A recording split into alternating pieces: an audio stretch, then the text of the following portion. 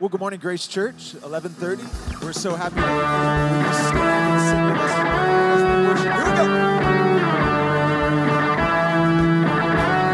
Sometimes you gotta dance through the darkness, sing through the fire, praise when it don't make sense. Sometimes you gotta stare down the giant, worship in the lion's den. Sometimes you gotta shout it from the mountain, louder in the valley, trusting that he's gonna get you there. Sometimes you gotta wait in the wonder, wait for an answer, worship with your hands in the air. I'll praise you anywhere. Praise, give him praise, give him praise in the highest praise. Give him praise, give him praise in the highest.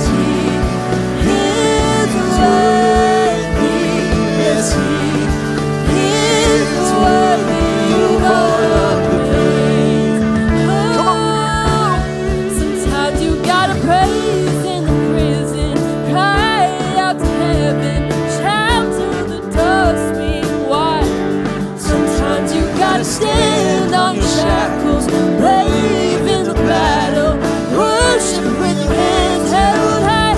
I'll praise you anywhere. Praise, give him praise in the highest praise.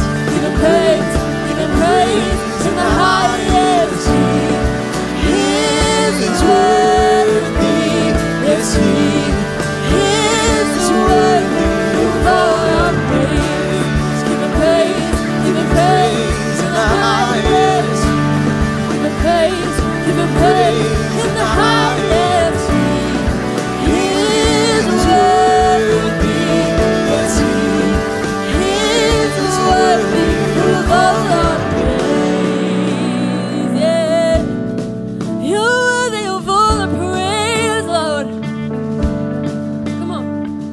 Faithful all my life, blessings day and night, countless reasons why I'll praise you anywhere. Every promise kept, goodness every step, faithful every breath. I'll praise you anywhere. Faithful all my life. Oh, you're faithful all of my life. Countless reasons why I'll praise you anywhere.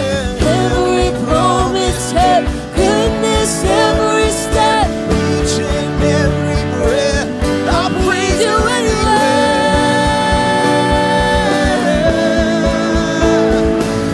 praise, give him praise in the highest praise. Give him praise in the highest. He is worthy, yes he is worthy of all our praise.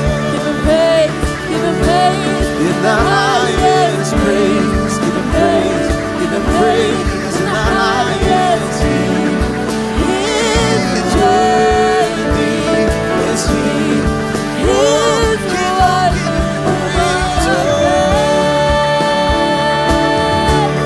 of all the praise, Lord. Yes, he is worthy. Yes, He is worthy. Come on, church, let's give him the praise that he deserves this morning. Come on, let's lift up his name.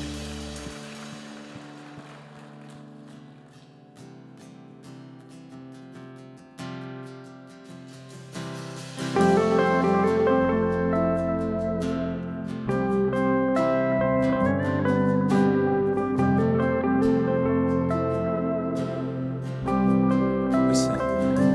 1,000 times I failed, still your mercy remains.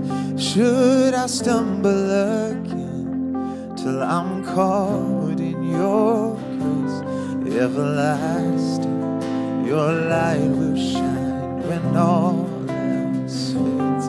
Never ending, your glory goes beyond all fame.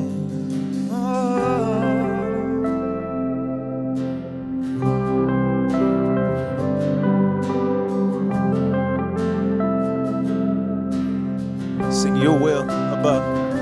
Your will above all else, my purpose remains. The art of losing myself in bringing you praise. Everlasting, your light will shine when all, Every voice, never ending. never end. Your glory goes beyond all fame. My heart and my soul, I give you control. Consume me from the inside out, Lord. Let justice and praise become my embrace, to love you from the inside out. Yeah. Ooh.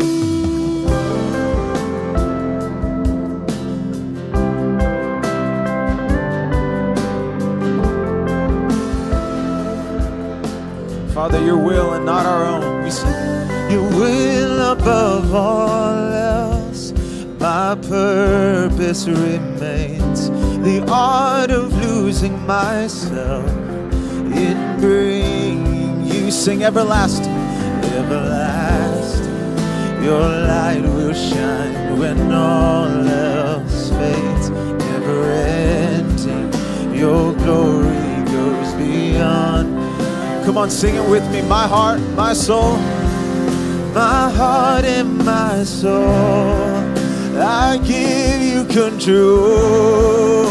Consume me from the inside out. Let justice and praise, let justice and praise become my embrace, to love you from the inside out. Everlasting, your light will shine when all else fades. Never ending, your glory goes beyond all fame. And the cry of my heart is to bring you praise from the inside out. Lord, my soul cries out to you, Father.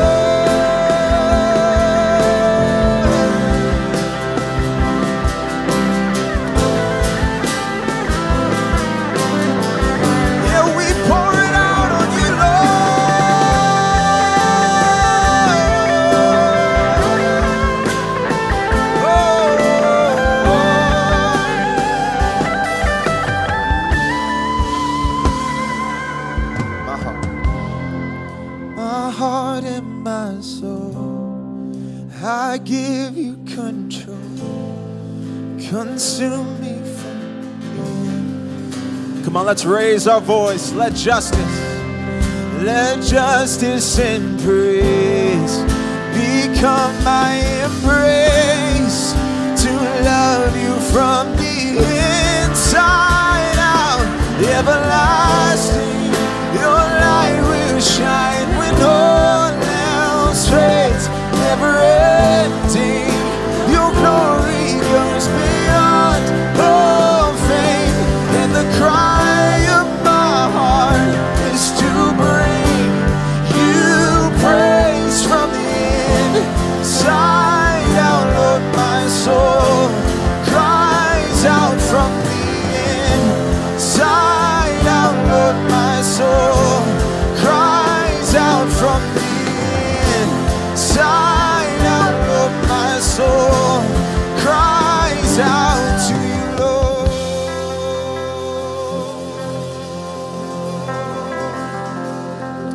your name and your name alone, Jesus. We love you and we praise you. In your name, amen. Amen. Welcome, Grace Church. Y'all can stay standing, because in a moment we're going to release the little children to the kids program. And also, if you do want to stay in service with kids, we have some amazing parent viewing rooms in the back, also known as cry rooms if it gets to that. And then also, I'd love for you to greet your neighbor, get to know them, introduce yourself. Ready, set, go.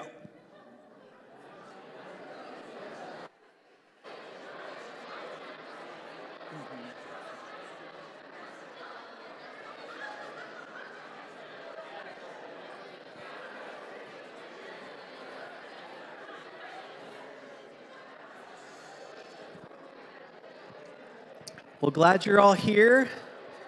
Welcome, friends. My name is Jesse. I'm one of the pastors.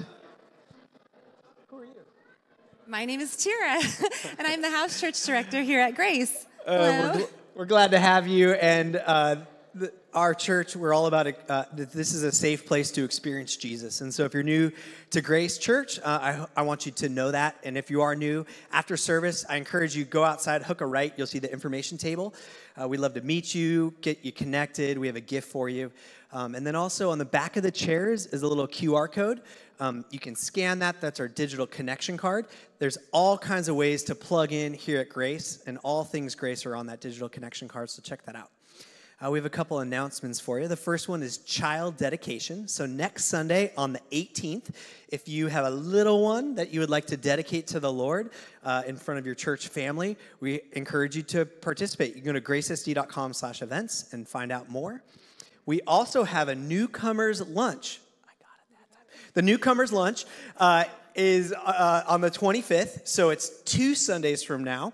And if you're new to Grace, you've been coming for a little while, but you would like to meet the pastors and some of the staff, hear about our mission, our vision, some of our beliefs, and ask any questions, we will feed you lunch and have a good time together. Would love for you to attend gracesd.com/events to sign up.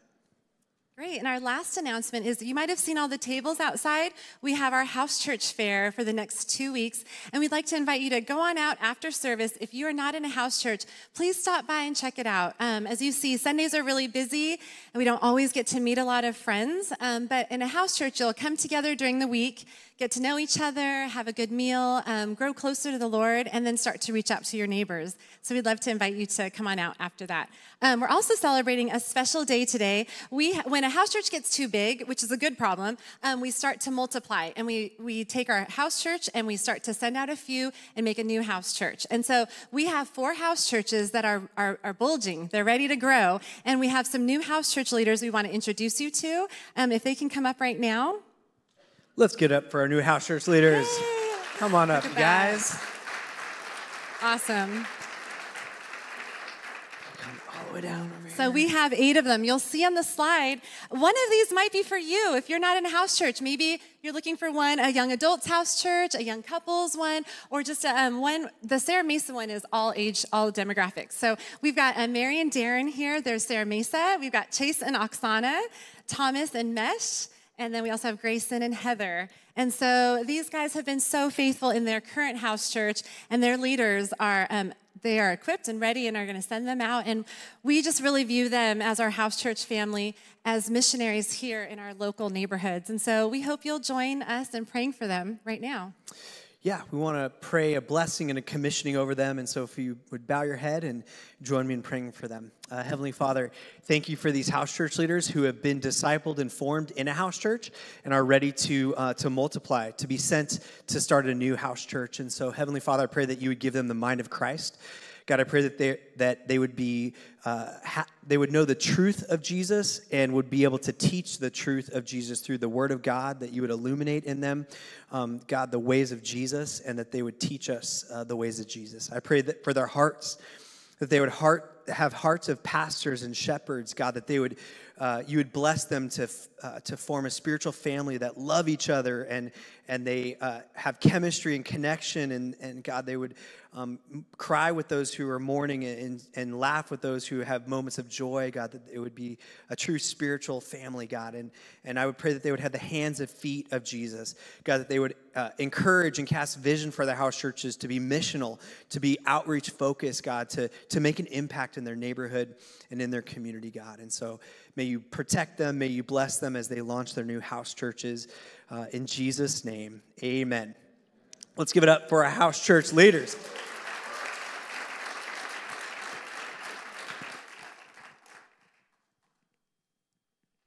Good morning, Grace Church. My name is Darren Todd, and I'm part of the newly commissioned Sarah Mesa House Church number 2, and I serve in First Impressions.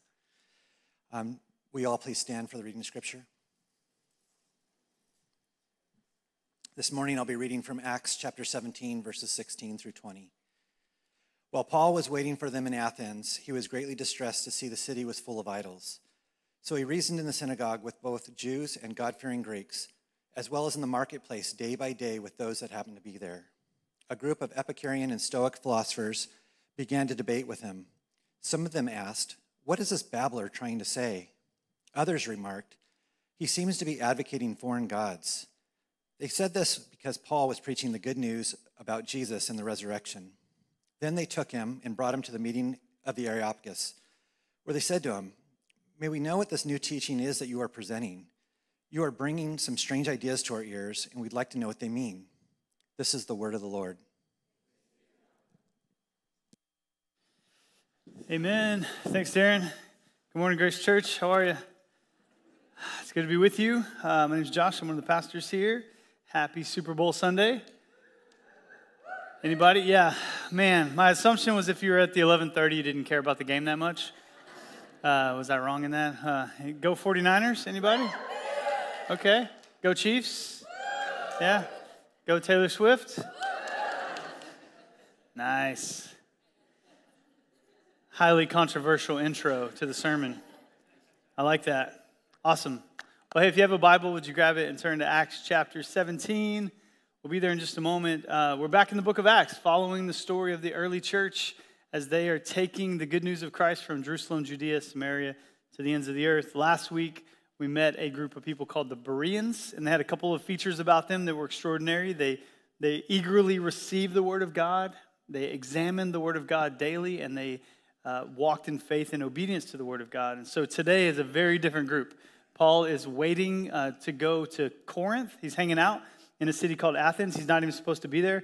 And the story says he's waiting on his friends, and he's just looking around. And as he looks around, he sees all these idols, and he just gets bummed out about all of the idols in the city. And so this is before they had phones. So he could have just been scrolling on his phone while he waited, but instead he was seeking, looking around and seeing all of the spiritual things. This past week, me and Scott and Jesse and Desiree and Shauna, we went to Guatemala. So from Monday to Friday, we were in Guatemala scouting like long-term partnership opportunities and connections for our church, and it was a great trip. But from LAX to Guatemala, the airplane had no Wi-Fi, no movies. I didn't download anything. I didn't bring a book. And so I was like radio silent on the airplane. While everyone else was doing their thing, I was just like looking around like a psychopath, right? Like, had nothing to do. And so Paul is not like me. He was just looking around, getting distressed by the idols. And there's good reason for this. Athens is one of the oldest cities in the world. It's the epicenter of philosophical thought. Their care about religion exceeded all other cities in the ancient world. Historians said there was idols created for mercy and shame, fame, desire. There was worship of Zeus, worship of god Apollos. Athens is named after Athena, the god of wisdom. And so in the city of Athens, there was this hill called Mars Hill. It was this big rocky area where they would put idols. And then there was a group that met on Mars Hill called the Areopagus. So I have a photo of this. So this is Athens, and that big rocky mound right there is Mars Hill. And if you go to the next photo, you could go up the hill, you can go on the staircase, and up there you would see the idols and what was going on. And to the right, this large inscription piece is actually the inscription of Acts chapter 17 on the side of the hill to this day. So if you went to modern-day Athens to Mars Hill, you would see Acts chapter 17. So this is where Paul shows up, and there is so many different spiritual things happening. He starts to talk to someone about it, and it goes well. Like, people are like, wow, this is interesting. This is new. Paul, you should come and to talk to the Areopagus. So then he goes up to the Areopagus, and they look at him. They must not know who this brother is, because they're like, Paul, would you like to speak to us? And they don't know they're talking to like the Apostle Paul, who's like ever ready to preach. And so like, hey, you want to speak? He's like, yes, I would definitely like to speak. I will be speaking right now gloriously for the next few minutes. So I'm going to read to you 12 verses that are inscribed on the side of the rock of Mars Hill today, called the Areopagus Sermon. So verse 22, Paul, standing before the council, addressed them as follows. Men of Athens, I noticed that you are very religious in every way. For as I was walking along, I saw your many shrines, and one of your altars had the inscription on it, to an unknown God. This God whom you worship without knowing is the one I'm going to tell you about. He's like, hey, you guys are religious, unknown God. Here we go. I'm telling you about him. Verse 24. He is the God who made the world and everything in it. Since he is Lord of heaven and earth, he doesn't live in man-made temples, and human hands can't serve his needs, for he has no needs. He himself gives life and breath to everything, and he satisfies every need. For one man, he created all the nations throughout the whole earth. He decided beforehand when they would rise and fall and determine their boundaries. His purpose was for the nations to seek after God and perhaps feel their way toward him and find him, though he is not far from any one of us. For in him we live and move and exist. As some of your own poets have said, we are his offspring. And since this is true, we shouldn't think of God as an idol designed by craftsmen from gold or silver or stone. God overlooked people's ignorance about these things in earlier times, but now he commands everyone everywhere to repent of their sins and turn to him. For he has set a day of judging the world with justice by the man he has appointed, and he proved to everyone who this is by raising him from the dead. When they heard Paul speak about the resurrection of the dead, some of them laughed in contempt, but others said, we want to hear more about this later. That ended Paul's discussion with them, but some joined him and became believers. So this is Paul's sermon to the hyper-spiritual Areopagus, where he's giving them the gospel in the context of all kinds of other philosophical thoughts. And if we are honest, our culture today, 2024, is not that different from Athens in this sense. Just about everyone you meet would say, I am spiritual, but not religious. Like there are very few atheists, I'm not saying they're not out there, very few agnostics. 9 out of 10 people would affirm the idea, I am spiritual. And here's what they mean by that. Spirituality is a simple definition. It means connecting with the divine through your own personal experience. Have you seen the t-shirts that say the beach is my church or like the ocean is my church? If I wasn't a Christian, I would like do that and be like the ocean is my church. The idea is I connect with God in my own way. And whatever way I choose is fine with me, and whatever way you choose is fine for you, as long as you don't say my way is wrong and I won't say your way is wrong. That understanding is all around us. You saw it in your family on the holidays. You see it at the workplace. It is prevalent on the college campus. If there was an equivalent to Mars Hill and Areopagus, it would be the current modern-day college campus. There is hypersensitivity to all of these spiritual experiences. And if we're honest, we could create statues for all of it. Like, this is what my family believes. This is what my workplace believes. These are the doctrines and thoughts that we have in our world. They're everywhere. And Paul moves into that world and he preaches this sermon. He goes right out of the gate. Like, he doesn't make a Taylor Swift joke or anything. He just like, hey, thank you for letting me speak. I will start right now. And they're like, okay, start right now. Right out of the gate. He's like, the Lord of heaven is absolutely self-sufficient. That's his opening statement. You're like, whoa. He's like, I see that you guys have all kinds of idols and you left one out. Let me tell you about this one. He has no needs. He's not made by human hands. He doesn't live in human temples. He is the uncreated one, the all-sustaining one. He is the one that gives life and breath. In him we live and move and breathe and have our being. Do I have your attention, Areopagus? They're like, whoa, all right, strong start. Let's see where he goes from here. Number 2, this self-sufficient God created all various nations from one man and determines how long a nation survives and how its borders extends. Not only did God create everything and have no needs, he designed you to live where you live and be where you are. He knows who you're going to sit next to in math class. He knows who you're going to be next to in your apartment complex. He has designed all of that. Nothing is random. Even the fact that Paul was sharing to the Areopagus was not on accident. Next point, God's purpose in ruling the nations like this was to put people in search of him. God is doing all of that so that people would seek after him, would want to know him, would see who he is. Paul is not rude to them. He walks around, he sees all their idols, and in a sense he says, I can see that you're seeking the divine. I can see that you're after an engagement with the supernatural. That's really beautiful. Let me tell you who is really the living God. Let me tell you who can really satisfy. So people are on a search for him, and here's the good news. The God you're searching for is not a distant deity. He is near to those who seek him. The God you're looking for was not made by human hands. He's seeking you right now, and he's actively inviting you to seek him. He will connect with us, and he has made himself known to us, not just in some supernatural revelation, but by his Son coming into the world, living perfectly, dying on the cross, resurrecting from the dead. And now that his son is resurrected from the dead, this is how Paul brings the sermon home. The time of ignorance is over. We're done. God has been gracious in the past, but Christ has been crucified and raised from the dead. He is the ruler and the judge over all the world. And now Jesus is the necessary object of saving faith from now on. All other idols must go. Paul is clear. The time is up. Repent. Repent of all these false beliefs. Believe in Jesus Christ. He's raised from the dead. He will save you on the day of judgment. And some people just laugh at him. Now, I've never had people laugh and get up and leave. Not saying you can't do that. It's on the table. I'm just saying I've never had that happen to me personally. But these guys in this hyper-spiritual context, Paul tries to do one thing. He doesn't let Jesus get lumped in with everything else. He's like, I'm going to tell you about Jesus, but he's not among other gods. He stands alone as the only God. He quotes a poet from their day. He talks about things in their context, and he shares with them who Jesus is, and some people laugh. And they walk away. And in this story, Paul gives us a beautiful, compelling master class on how we are to engage in the work of missions, how we are to contextualize the gospel.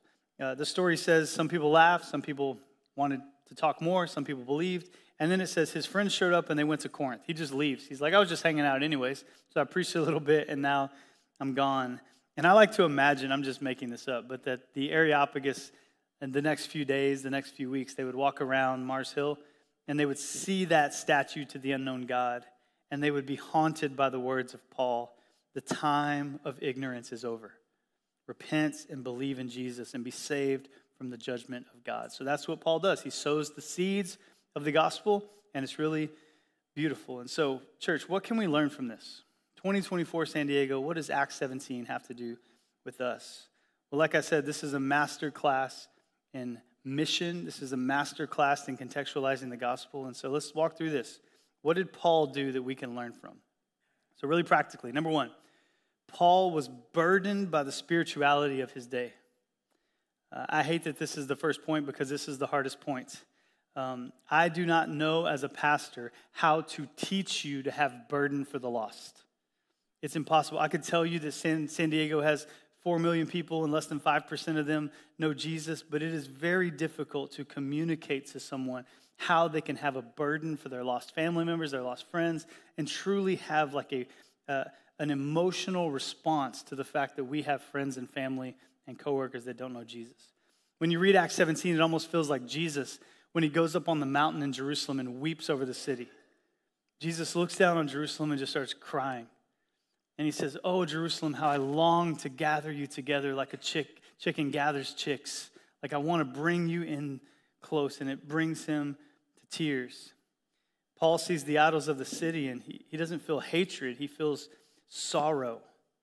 This is the tension we have to live in because let's be honest. The teachings of Jesus are increasingly out of sync with the moral vision of the world.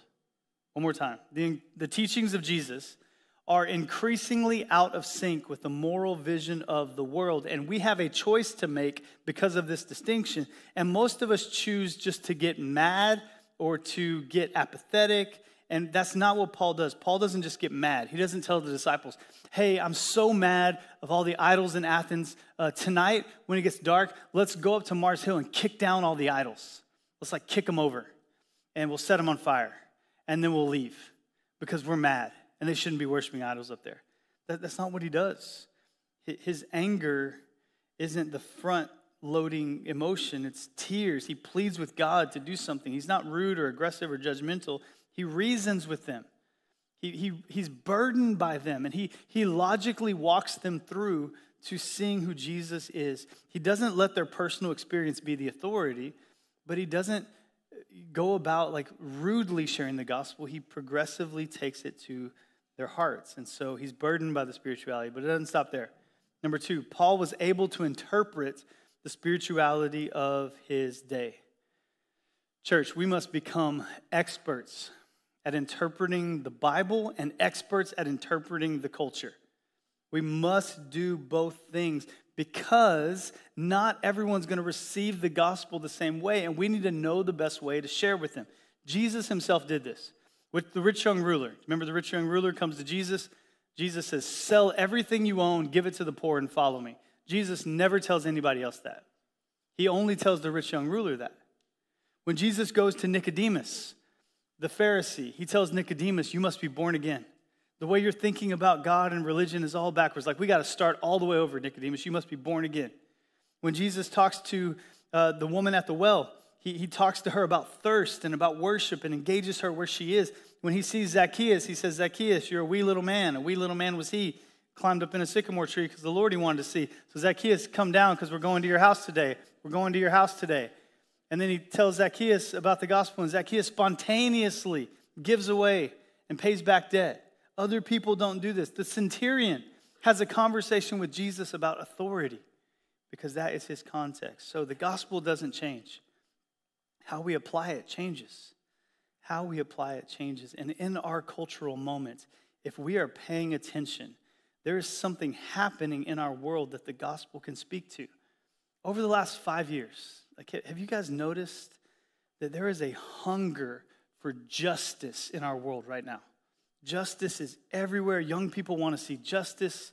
We want to see reconciliation. Like, we want all these beautiful things, but the sad truth is you can't get justice without forgiveness, and you can't get forgiveness without the gospel, because if you want justice without forgiveness, you just want vengeance. And that's what culture is saying. We want justice, but we're not going to forgive, which means you want vengeance. If you want forgiveness, you got to get the gospel, because God has forgiven me in Christ. And because God has forgiven in Christ, I can forgive you. Now I can actually seek justice. So the thing that the world most want, they can't get. They can't achieve it without the gospel. Have you noticed the passion currently for taking care of the migrant, the immigrant, the outcast, the vulnerable? You cannot do that without the doctrine of Imago Dei. It says we have all been made in the image of God. Every one of us has inherent value and worth given to us by our Creator. In Him we live and move and breathe and have our being. And because that is true, we must treat everybody a certain way with dignity and with honor and with value. You don't get caring for the vulnerable without the doctrine of Imago Dei. So we have to be people who can interpret the spirituality of our day. I've shown you this picture before, but this shows up on yards. These are yard signs that are out there that 10 years ago they didn't exist. 5 years ago they didn't exist, but all of a sudden they popped up and now they're everywhere. I don't have a hot take on this. I'm simply saying that is a secular creed that people are saying, like, here's what I believe. Can you interpret that? Or do you just get mad? You know what we should do? We should go steal yard signs. That's what we should rally as a church, steal yard signs, burn them, and then everyone will know about God, right? It's like, guys, I don't know if you're watching, but that hasn't worked. And every single one of those things on that sign is not able to be achieved by the worldview that put that sign down. Only Christ can achieve these things. So I told you on my flight from LA to Guatemala, I was radio silent. But on my flight from Guatemala back to LA, I was prepared. And so, praise God, there was also Wi-Fi on the flight. So, like in-flight entertainment. So, for research purposes, from Guatemala to LA, I watched the Barbie movie. Yes, yeah. I don't care. You can judge me all you want. I'm free. I'm free from judgment. I was in Christ watching that movie. So, I'm studying Acts 17, knowing about this, and I watched the Barbie movie. And if you haven't seen the Barbie movie, it's engaging some massive social topics. It resonated with people like crazy. It did very well in the box office. It has, A-list actors leading the way, and it's exploring huge questions. What does it mean to be a woman? Huge questions. And how have dolls affected what it means to be a woman? There's this beautiful monologue by America Ferrera, who I know from the Sisterhood of Traveling Pants. You guys, if you don't know that movie, then we shouldn't even be friends, right? Like, that's greatness. That may be a perfect movie, maybe. When America Ferrera gives her monologue, like, you feel it because it resonates with you. You're like, that is speaking to our cultural moment. What does it mean to be a man, and how come men have abused and used the patriarchy to hurt people, and men need to feel what it feels like to be women, and women need to feel what it feels like to be men, and they're exploring all these dynamics, and at the end they ask the biggest question in the world, which is, what was I made for? What was I made for? What does it mean to be human? And there's no like great plot twist in the movie. I mean, there's kind of a plot twist, but it's nothing crazy. I'm not going to like give it away to you here. But what happens at the end, and I enjoyed it. I watched the whole thing. And then when it's over, I found myself realizing that this movie posed questions it could not answer. It's not enough. There's an emptiness you feel at the end of the movie because they want to know things that they themselves cannot provide the answers to. So you and I have got to step into the world full of questions and say, I know the one that can provide answers. Only in Christ can you find what it means to be human. Only in Christ can you find what it means to be male and female. He created them, and we are designed to help each other flourish through multiple mutual submission. And only in Christ do you have a king and a kingdom that is worthy of answering all these questions. That is what we have to be about. But instead, we just get mad. And it's not working, church. So can you and I see through the cause, see through the campaign to what people are really seeking? They're really seeking God, and they don't even know it. And Paul knew that. So Paul doesn't just have a burden. He doesn't just interpret spirituality. He does the next step, which is Paul was able to connect their spirituality to the gospel. He was able to interpret the spirituality of their day as a springboard to a gospel conversation. We have got to learn how to do this. Last week, we talked about apologetics, like mentally, intellectually apologetics. This week, what you see in Acts 17 is that we have got to become people who are experts at what missiologists call emotional apologetics. Emotional apologetics. What that means is that the hurting world around us doesn't believe the church can speak to their emotional felt needs. In other words, let me be as practical as I can. We have not shown the world that Christianity provides the best approach to understanding your identity. We have not shown that. We have not done the emotional apologetic work to say if you're seeking to know who you are, the best place to find that is in the Word of God and the people of God. Christianity has not shown that. Christianity promises a happiness and a love that is more desirable than any other happiness and love, yet we have not shown that. People would not say to us, man, you guys are the happiest people in the world. Oh, the most loving people in the world. You guys have the most secure identities in the world.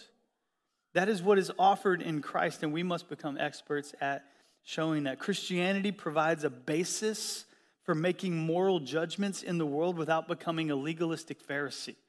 We can look at the world and make moral judgments and say, this is what creates human flourishing. But the world does not look at the church and say, you guys should be in charge of human flourishing. They don't look at us for that. They go, it seems like everything y'all touch doesn't go so well. We are not providing emotional apologetics. We have to show the world that we have better resources to deal with our problems than anywhere else. We have the best resources to deal with problems, and we are not showing that. And I get it. It's no easy task. If I'm honest, outrage is much more fun, and it's a lot easier. It's so much easier just to be mad. I love it. I'm like, can we just be outraged today? Like, that's easier, funner. Like, oh, it feels good to be outraged every now and then. Amen? Anybody? Just a good, like, But the fruit of outrage, if you haven't been watching, doesn't work. And then the other side of it is affirmation is easy as well. But if you haven't been watching, the fruit of affirmation doesn't work. The Apostle Paul doesn't go into Mars Hill and show outrage. He doesn't go into Mars Hill and say, you know what, just keep your idols up. It's no big deal. Let me just add Jesus over here. It'll be fine. It is very difficult to stay in the culture without becoming like the culture. It is very difficult to be in the world but not of the world. We have got to toe that line. Because if we compromise the gospel, we lose the gospel. If we water down the gospel, we lose the gospel. If we pair the gospel with something it should have never been paired with, we lose the gospel. Anytime you think you're adding to the gospel, you're actually subtracting from the gospel. We have got to become experts at connecting people's felt needs with the beauty of Jesus. In Guatemala, the founder of Hope of Life showed us this huge lagoon they're building. I haven't used the word lagoon in a long time. It's size when you play Candyland and you go through Licorice Lagoon in Candyland. Anybody? Anybody? Just me? My kids? Okay. I thought that would be funny. Sorry. Do that joke next week in the 8:30, where all the children are. Okay. So this brother built a lagoon. We're like, why'd you build a lagoon? He said, the farmers in our city need water. Nobody has water.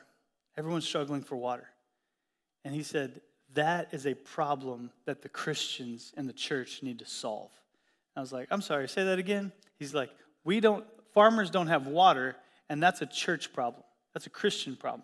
So we dug this huge lagoon that's now hundreds of thousands of gallons of water that comes from the river, and we have a pipe that's going to go between 8 miles and 20 miles, and every single farmer is going to be able to receive water from this lagoon that we've built, and then we're going to go to those farmers, introduce ourselves, and say, hey, we're the ones providing water, and we're going to introduce them to living water. We're going to tell them about Jesus. We're going to meet a tangible need and then share with them about Jesus. They saw in their context a need, they met that need, and then they can show Christ. We have got to learn how to do that in our day. And if we do this, what will happen to us is the same thing that happened to Paul, which is point 4. The gospel in any culture offends people and attracts people. It offends people and attracts people. When Paul started talking about the resurrection of the dead, verse 32, some laughed with contempt. Others said, we want to hear more, and others became believers. It's offensive to walk into Mars Hill and say, hey, I know you guys have a bunch of idols. I can see that you're seeking God. But I know the one true living God. The God who is self-sufficient, the God who created you, the God who made this moment happen. This moment was orchestrated from before the world began, Paul says. I know that God, and now I'm telling you about him, that his son Jesus is going to judge everyone in the world. And that was proven because he's the only one in history that raises from the dead. And apparently there's a rule. If you raise from the dead, you get to judge everybody. It's just like in the cards there. So he's the only one that's ever risen from the dead. So he will be the judge over all the world. And the time for ignorance is over. That is an incredibly offensive message, no matter how kindly you say it. You're calling someone an offender of God. You're telling them that Jesus alone saves them. That is offensive. And the only way you are willing to be rejected and to be offensive is if you truly have a burden and a love for lost people, for people that don't know Jesus. Hatred will not lead you to rejection. Being mad will not lead you to sharing the gospel. It will lead you to retreat further and further away from the culture. You actually have to be brokenhearted, to look at the world with tears in your eyes and say, I love you so much, I'm willing to be rejected by you to share this. But that's no easy task. That is no easy task. So in a room like this, there's two different groups of people. And what's happening between those groups is very different. If you're a follower of Jesus here, you should be, the Holy Spirit should be processing with you something along these lines, like, do you have a burden for your friends and family that don't know Jesus? Are you too engaged with culture so that you're not actually able to influence culture because you look too much like the culture? Are you angry all the time? Are you affirming things you shouldn't affirm? Are you mad at stuff you shouldn't be so mad about? Like, the Holy Spirit could be doing all of that stuff in you, but at the end of the day, for this side, you should be asking God, God, give me a burden for the lost. God, give me a burden for people that don't know you. God, help me share the good news with people that don't know you. And then if you're over here and you're not a follower of Jesus, you should be asking the question, is this true? Is Jesus truly who he says he is? Because I think if you're honest here and you're not a follower of Jesus, you've probably tried everything else. And some of it works for a while. A good job will work for a while. Traveling works for a while, especially if you post it on social media and people tell you how awesome you are and you're better than them. That feels really good. So like that works for a while. Relationships work for a while. Everything works for a while. But if you live long enough, you will see that all of them dry up. None of them sustain. None of them satisfy. Only Christ alone can provide you a living, dwelling spring of life. spring of water. And the promise of this text is that God can satisfy you. But here's the deal. Jesus says, I'll save you and I'll satisfy you, but you have to give me ultimate surrender. All of the other idols have to fall. I will have no competition. So if you're here and you've never followed Jesus, maybe you're going to walk out and say, that's funny. I don't believe that. Maybe you need to talk to someone about this. Or maybe you say, today's the day I want to follow Jesus for the very first time. What we're going to do in just a moment is the band's going to come out. They're going to sing. And we're going to have prayer partners up here in the front. And so what happens every week is Sal comes out. He puts his microphone like right here. And he says, hey, join me, stand and sing. And then as you stand, you forget everything I said. You just like, and we're done. Super Bowl time, right? That's okay. I got no judgment. It's fine. It's fine. But today, he's going to say, hey, would you stand and sing? And when you stand, ask God to help you have a burden for the lost world if you're a follower of Jesus. Say, God, help me to invite my friends to house church. Help me. God, help me. Just process with the Holy Spirit as you sing what God is speaking to you this morning. If you're here and you're not a follower of Jesus, process. Maybe pray for the first time and say, God, if you're real, would you speak to me? And then we're going to make space for the Spirit to move in our midst, just like he did in Mars Hill. And we're going to pray that God would transform us, challenge us, and change us. Because if we're going to be who he's invited us to be in our generation, we've got to be capable of emotional apologetics and showing a world that they can only find what they need in Jesus Christ. So I want to pray that we would be that kind of church. Let's pray together. Father, thank you for your word that challenges us and changes us. God, thank you for the story of Mars Hill. Lord, I know this can feel a little bit different in terms of types of sermons, God, but I pray that our people would become experts at interpreting culture, experts at being good news in culture, experts at sharing Jesus in a culture filled with idols, filled with things that don't satisfy. So God, help us have a burden for the lost. God, help us have broken hearts towards people that don't know you. And God, if there are people here that don't know you, I pray that you would supernaturally draw them to yourself. Sermons can't do it. Songs can't do it. Your Spirit has to do it. So, Father, I pray your Spirit would move in this place. Move in power, Lord. We ask in Jesus' name. Amen. Amen. Thank you, Josh. All right, church, let's stand and sing.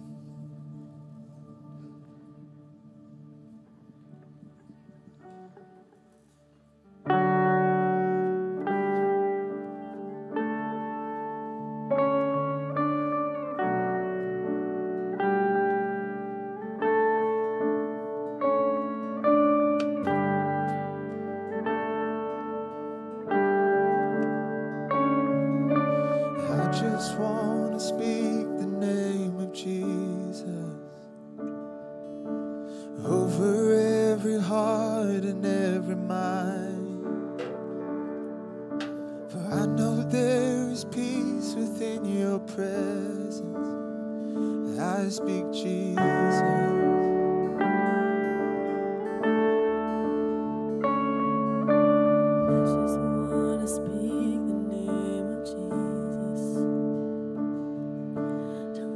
Dark addiction starts to break,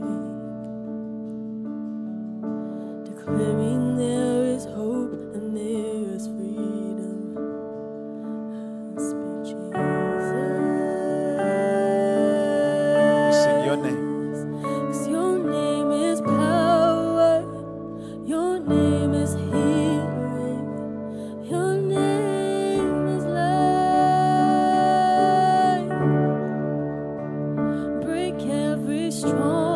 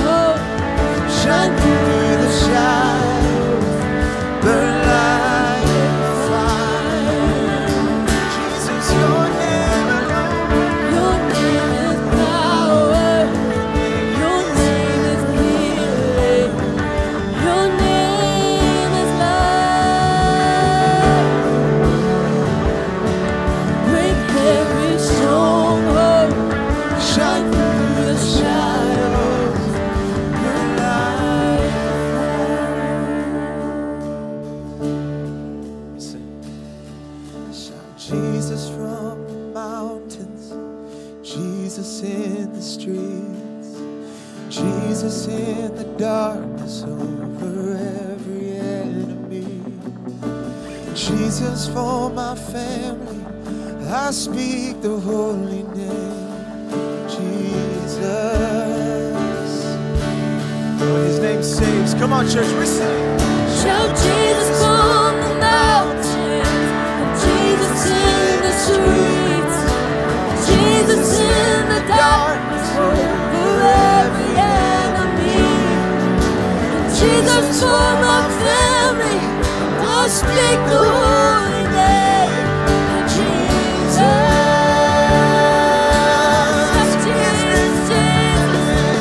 Shout Jesus from the mountains, Jesus in the darkness over every enemy. Jesus for my family, I'll speak the holy name of Jesus. Your name is power. Your name is Your healing. name is healing. Your name is life. Break every stronghold. Shine through the shadows.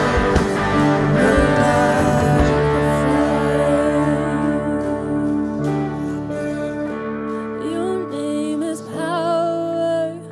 Your name is healing. Your name is life. Yes, it is. Break every stronghold. Shine through the shadows. Burn like a fire. Let's sing that. Your name is power. Your name is healing. Your name is life. Break every stone, 'cause that's who you are. That's who you are.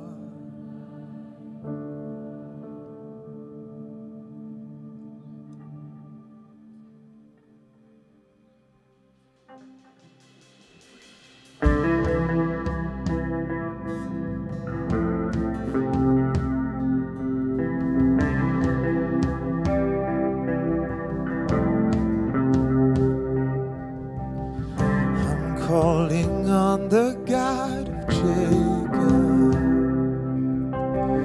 whose love endures through generations.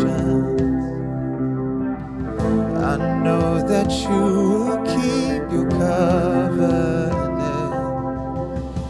I'm calling on the God of Moses,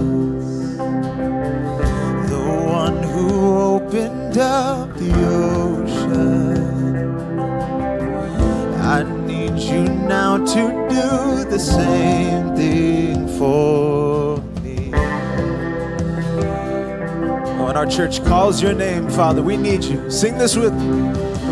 Oh God, my God, I need you. Oh God, my God, I need you now.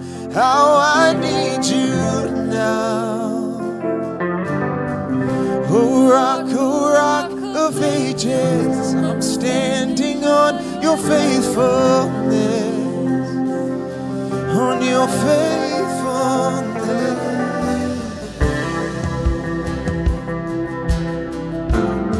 Come on, let's call him. I'm calling on the God of Mary, whose favor rests upon the lowly.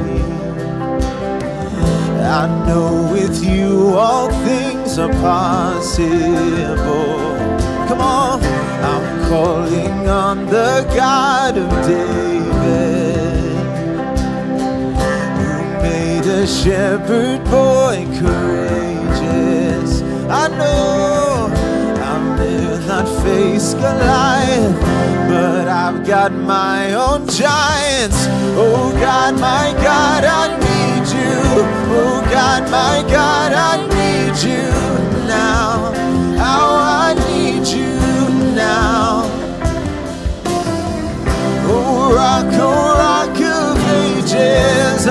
standing on your faithfulness. Oh, let us call on your name. Oh God, my God. Oh God, my God, I need you. Oh God, my God, I need you now. How I need you now. Oh rock of ages, I'm standing on your faithfulness.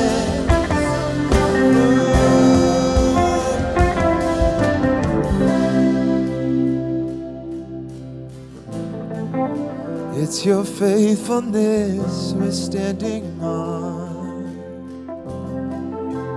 We sing.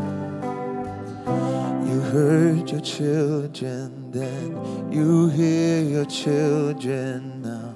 You are the same God. You are the same God. You answered prayers back then, and you will answer now.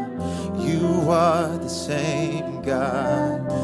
And our provision, we sing. You are providing then, you are providing now. You are the same God. You are the same God. You moved in power then, God, move in power now. You are the same God. You are our healer, Lord. You were a healer then. You are a healer now. You are the same God. You are the same God. You were a Savior then. You are a Savior now. You are the same. Oh, you are. Oh, God, my God. Oh, God, my God, I need you. Oh, God, my God, we need you now. How we need you now. Rock of ages,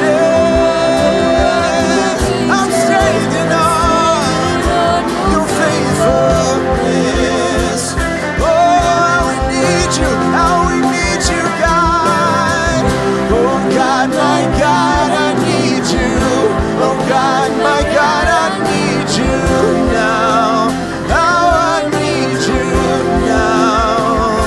Yeah. Oh, rock of ages, I'm standing on your faithfulness.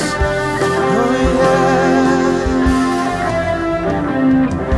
Oh, God, my God, I need you. Oh, God, my God, I need you now.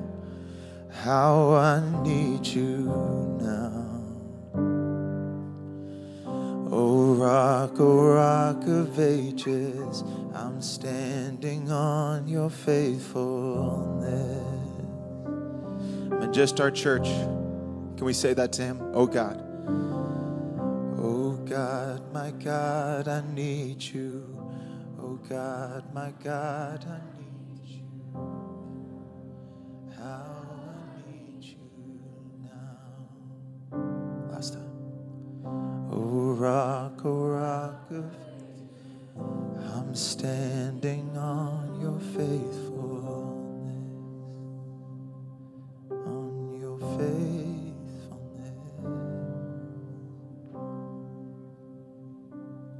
Grace Church, before we close out our service today, we just want to pray a blessing over you, which can be found in Numbers.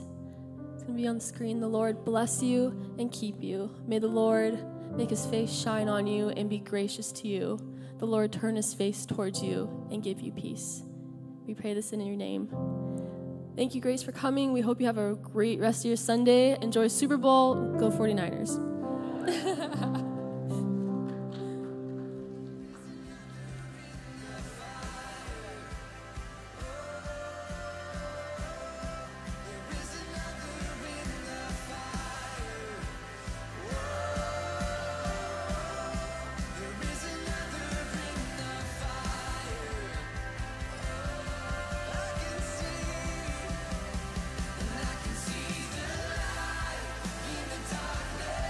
As the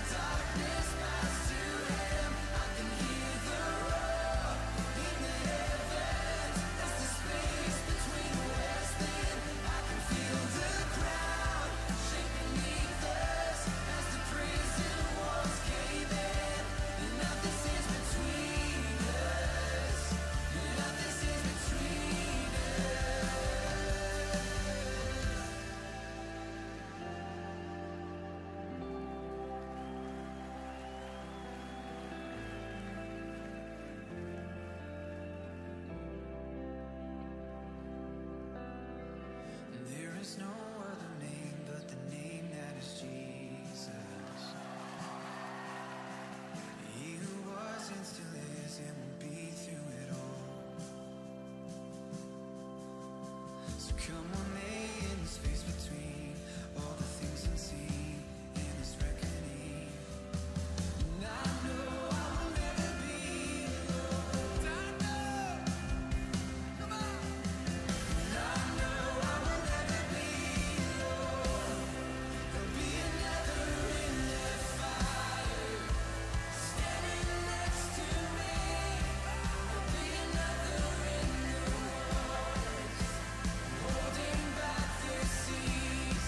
And should I ever need reminding, how could you be to me? I'll count the joy from every battle, 'cause I know I can see the light. And I can see the light in the darkness, as the darkness bows to him. I can hear the roar in the heavens, as the space between the west and I can feel the ground shake beneath us, as the prison walls cave in. Nothing stays between us, nothing stays between. There'll be another in the fire, standing next to me. There'll be another in the waters, holding back the seas. And should I ever need reminding, how could you be to me? I'll count the joy from every battle, 'cause I know that's where you'll be. Count the joy from every battle, 'cause I know that's where you'll be. Count the joy from every battle, 'cause I know that's where you'll be. I count the joy from every battle, 'cause I know that's where you'll be. I count the joy from every battle, 'cause I know that's where you'll be.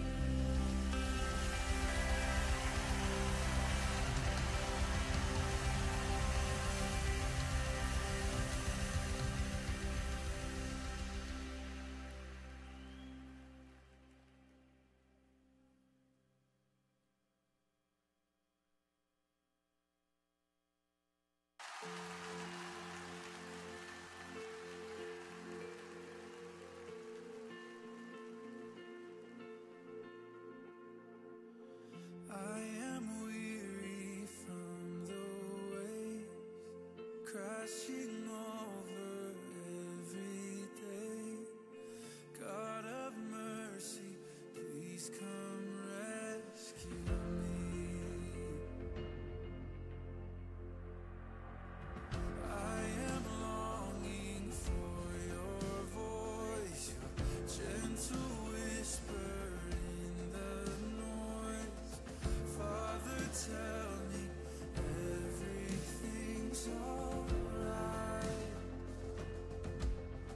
Yeah. Your power, your presence break strongholds. King of heaven, when you speak, mountains move.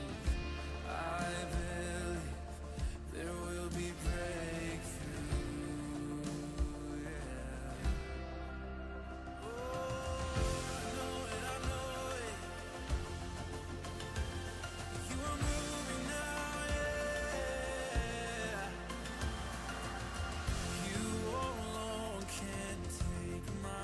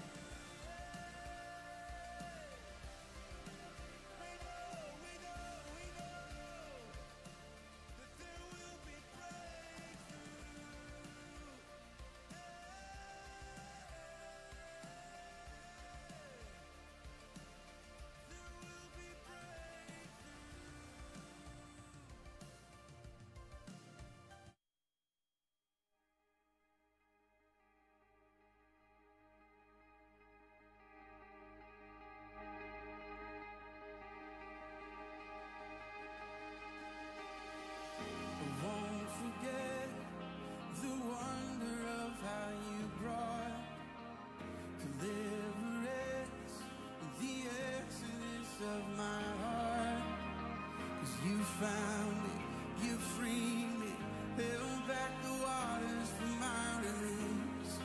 Oh, Yahweh, sing this with me. You're the God who fights for me, Lord of every victory. Hallelujah, hallelujah. You will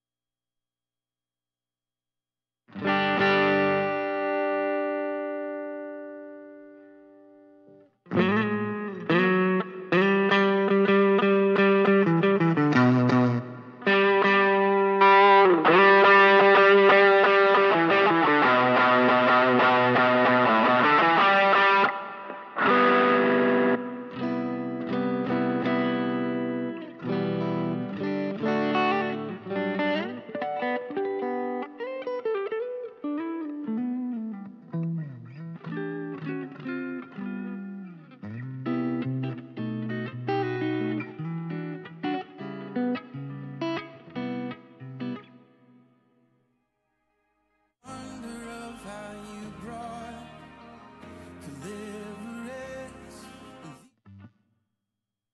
the exodus of my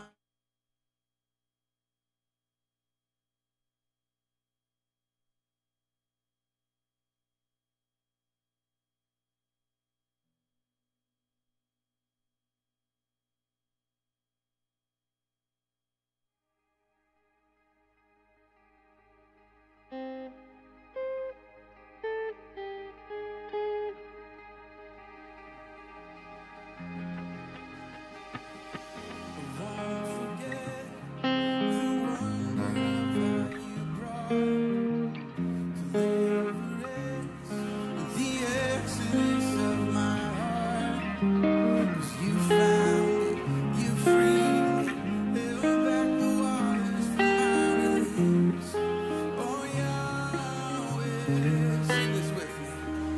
You're the